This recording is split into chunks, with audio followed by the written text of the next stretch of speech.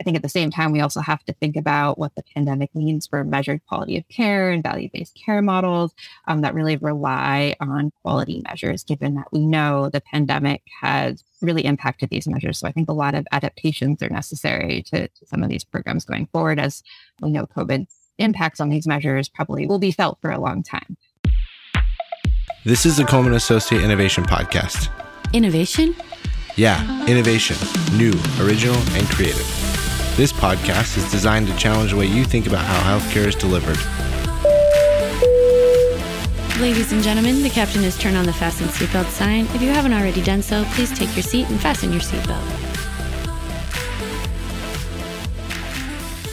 Welcome to the Coleman Associates Innovation Podcast, the podcast that brings innovations and best practices in healthcare to your podcasting app. I'm Adrienne, your host, and today I'm excited for another edition of our Closing the Gap series about how we work to close health inequity. Today's guest is Dr. Megan Kolbrahim, who is the lead author of a study that came out that is all about COVID-19 vaccine administration in federally qualified health centers and how they impact race and ethnicity. Today, she's going to share with us what the study found and what the role of FQHCs was and what some of those implications are. So without further ado, Dr. Cole, do you want to introduce yourself? Sure, happy to. So thanks for having me. My name is Megan Kolbrahim. As you mentioned, I am faculty at the Boston University School of Public Health, where I also co-direct our Medicaid Policy Lab. And most of my work focuses on the impacts of Medicaid policy and care delivery models on low-income and minoritized populations, especially those served by FQHCs. So excited to share some of our work today. Great. Can you tell us about the study and what you all found? Yeah, I'm happy to. So a bit of background, as I'm sure everybody is quite familiar with.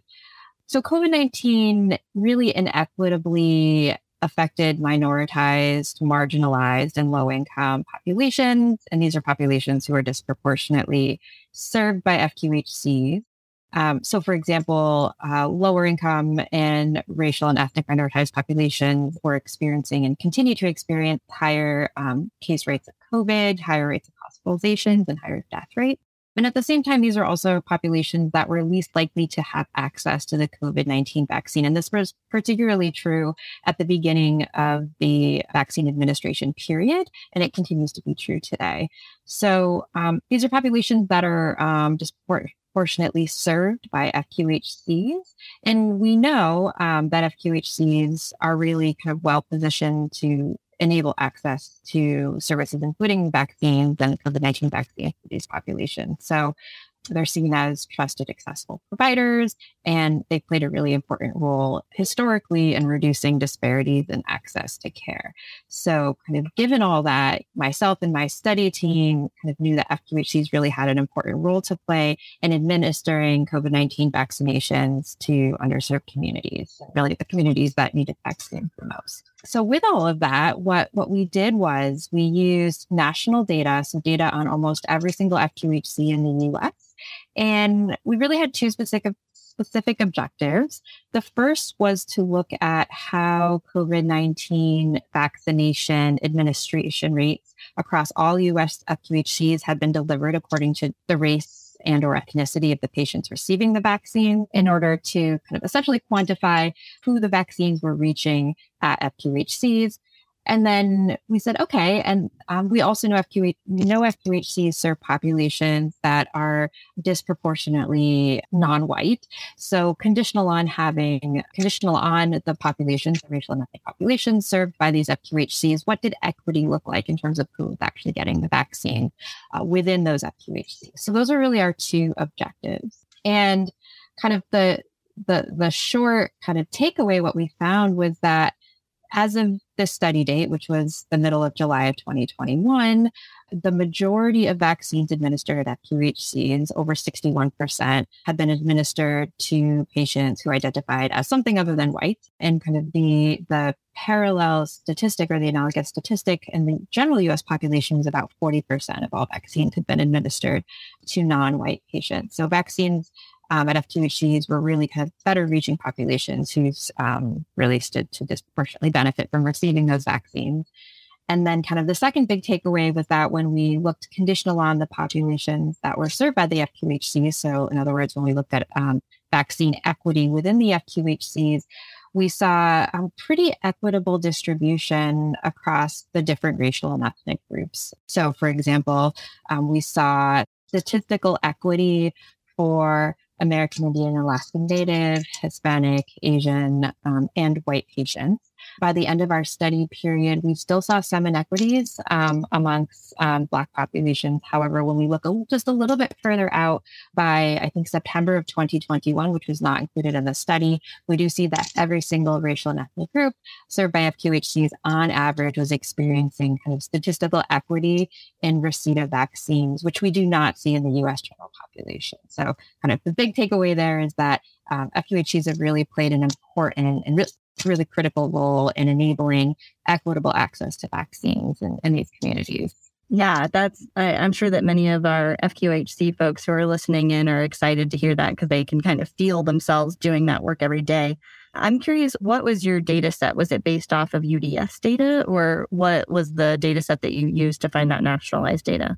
Sure. So as you probably know, starting in the beginning of the pandemic, HRSA started to collect weekly, now bi-weekly survey data from all Section 330 health centers. So in any given week, about 80% of FQHCs were reporting these data. They included data on challenges experienced during the COVID-19 pandemic. And then once vaccines started to roll out, they started collecting counts from every FQHC of who was getting vaccinated, stratified by race and ethnicity. So that was our main data source. We were able to look across FQHCs over time. And we also merged in UDS data in order to compare who is getting the vaccines to the populations served by the FQHCs as indicated in the UDS data. Okay. Did you see a lot of variability? And it's okay if you don't know the answer to this. Did you see a lot of variability between different FQHCs? Yes. So I think, I'll say, because of the way that the data are reported, I think we have to be careful whenever we kind of dig a little bit deeper into subgroups. But yes, I think there was kind of vast heterogeneity across states, for example, when we looked at equity in vaccines. So some states had very equitable distribution of vaccines, whereas we saw in some other states that was not the case, and the vaccine distribution was much less equitable. We see some differences in urban versus rural areas, where urban areas tended to be a little bit more equitable. But I think we have to be a little bit cautious anytime we dig a little bit deeper into the data, just because of the nature of the data, and we lose statistical significance when we look at kind of smaller subgroups. But there were big differences when you kind of looked across different groups. Sure, absolutely. Was there anything that surprised you about what you found? So I think on the whole, what we find is probably not surprising.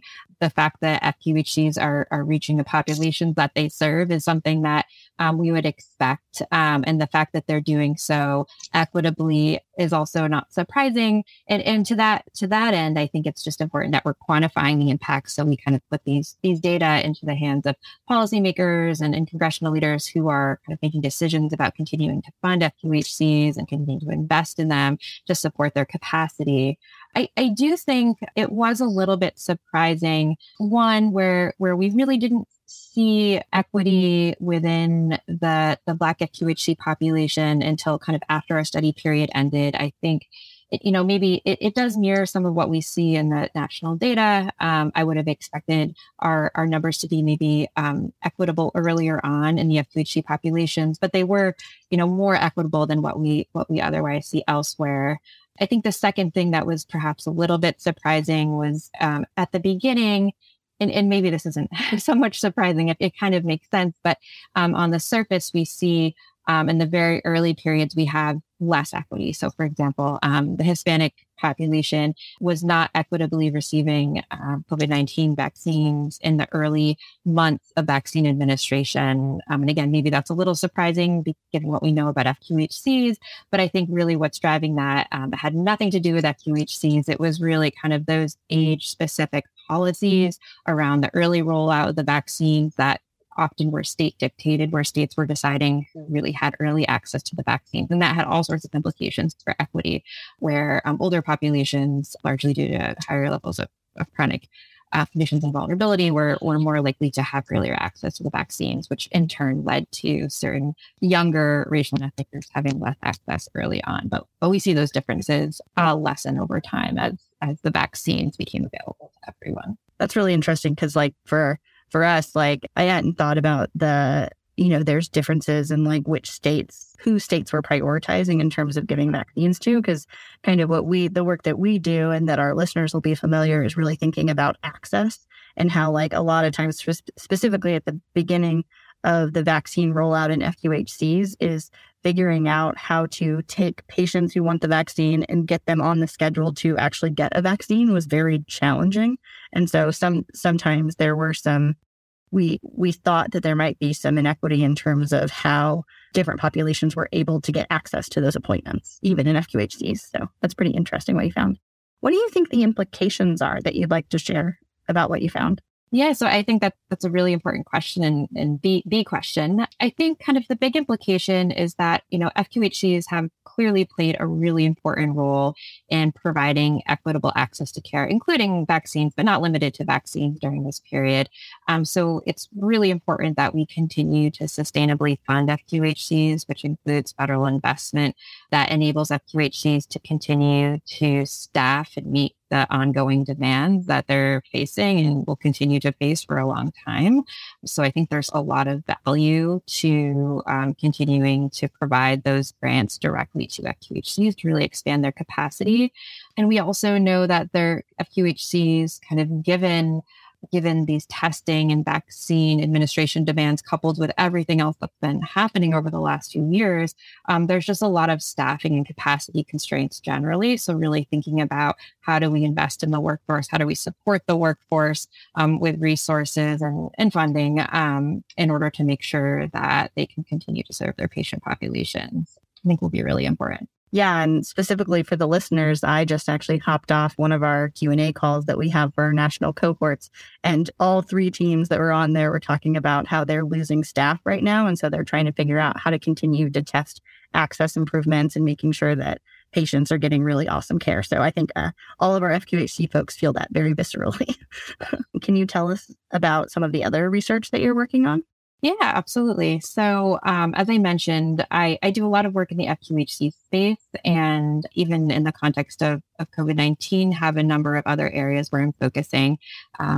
I can tell you about a couple of examples. So for one, right now, we're working with a network of FQHCs to understand kind of the role of telehealth on access to care and equity of care during this COVID-19 period and beyond, really. So through that work, we're working to evaluate how this equity-focused telehealth delivery model that's being implemented within FQHCs in Massachusetts has impacted quality of care and use of care for different clinical populations, including patients with diabetes, patients with mental health needs, patients with substance use disorder treatment needs, and kind of specifically looking at telehealth, how telehealth has differentially affected different racial and ethnic groups and different linguistic groups, where, as everybody probably knows, telehealth has a lot of potential to mitigate or potentially exacerbate disparities in care, depending on kind of the care delivery model that's used, where the specific model that we're looking at in Massachusetts has really tried to bridge that digital divide and has used other efforts, outreach efforts, in order to engage patients, in order to make sure they're able to actually access the technologies necessary to benefit from telehealth. So kind of preliminary findings from that work have found that telehealth has improved some quality of care measures and has improved engagement in care, with kind of some mixed findings across racial and ethnic groups, but that particularly Hispanic and Black populations and the survey data that we're seeing have actually reported really high levels of satisfaction with care and have indicated continued interest in continuing to use telehealth past kind of this pandemic period. That's one kind of group of projects that I'm working on now. Also doing some work that kind of looks more federally at the impact of the pandemic on FQHCs, where we've looked at the effect of COVID-19 on quality of care measures and on just utilization of services. So what we found there, probably not too surprisingly, is that during the first year of the pandemic, so in 2020, of the 12 different HEDIS measures that we looked at, 10 of the 12 experienced significant declines in measured quality in 2020, which really erased years of progress that we otherwise saw in those measured trajectories and represented millions of patients not receiving recommended services during this time. And we also see that visit rates changed quite a bit. So most types of visits went down, as is not particularly surprising during 2020, although visits for certain mental health and substance use diagnoses actually did increase during 2020 relative to prior years. So I think all of that said, there are important implications for continuing to meet care demands in 2021, 2022, and beyond, given that a lot of services were missed during this period. That requires staffing, that requires investment in order to enable that capacity. And I think at the same time, we also have to think about what the pandemic means for measured quality of care and value-based care models that really rely on quality measures, given that we know the pandemic has really impacted these measures. So I think a lot of adaptations are necessary to some of these programs going forward, as we know COVID's impacts on these measures probably will be felt for a long time. 2 pieces of work. I'm happy to talk about more. No, very, very cool stuff. And I think the telehealth piece will be particularly interesting to our listeners. They'll probably remember one of the episodes that we did early in the pandemic where Ryan from our team was describing climbing up part of a telephone pole to put a router up in their parking lot so that everybody could do telehealth visits. He did it with duct tape, I believe. So it's just kind of cool to hear you talk about the data and what it shows on a national picture, because I think a lot of our listeners have experiences that really line up with that makes it is a very validating thing, because people worked really hard through the pandemic and are continuing to do that to make sure that we're maintaining that equitable access. I think that's really important. And I think, there's kind of 2 pieces to it. So one, you have a lot of these FQHCs that have really built up telehealth capacity during COVID-19 and kind of have developed the infrastructure and the workflows in order to make this part of their care delivery models. And I don't think we want to lose that traction. And at the same time, the reason that was possible is because we have a lot of payment policies in place that have reimbursed for telehealth and have done so in many cases at parity. I think there's a lot of questions about what that looks like going forward. So I think that's where some of this evidence will be helpful as we decide kind of how to reimburse, what to reimburse for, because without that underlying reimbursement, kind of all of the investment that's been made across FQHCs could really kind of be lost if we're not otherwise supporting it through payment. Yeah, I think the question of if parity is going to continue is always a hot topic in the FQHC world. Yeah. Something we think about a lot. Is there anything else that you'd like to share with our listeners? This is preaching to the choir, but I think, the heart of my work is really trying to quantify value of FQHCs. And I think FQHCs are just doing such important work during times when this work couldn't be more important and timely. And I think there's just a lot to learn from the FQHC model. And I feel privileged to be able to do this work and to try to provide some of that evidence that can then be taken by policymakers, by Medicaid programs, by health systems in order to kind of validate what I think a lot of people probably already know. 5 years ago, we had fewer states who had expanded Medicaid eligibility. And I think we're continuing to see states kind of push the needle on the states that we wouldn't have otherwise thought may have expanded eligibility continue to do so. And I'm excited to keep looking at the impacts and hoping to try to quantify those as well as we look over the longer term and think about what this means for FQHCs and their patients. Yeah. Just on a personal note, I live in Missouri, so I used to live in Chicago. So it's like it is night and day if you don't have Medicaid expansion. So absolutely, yeah.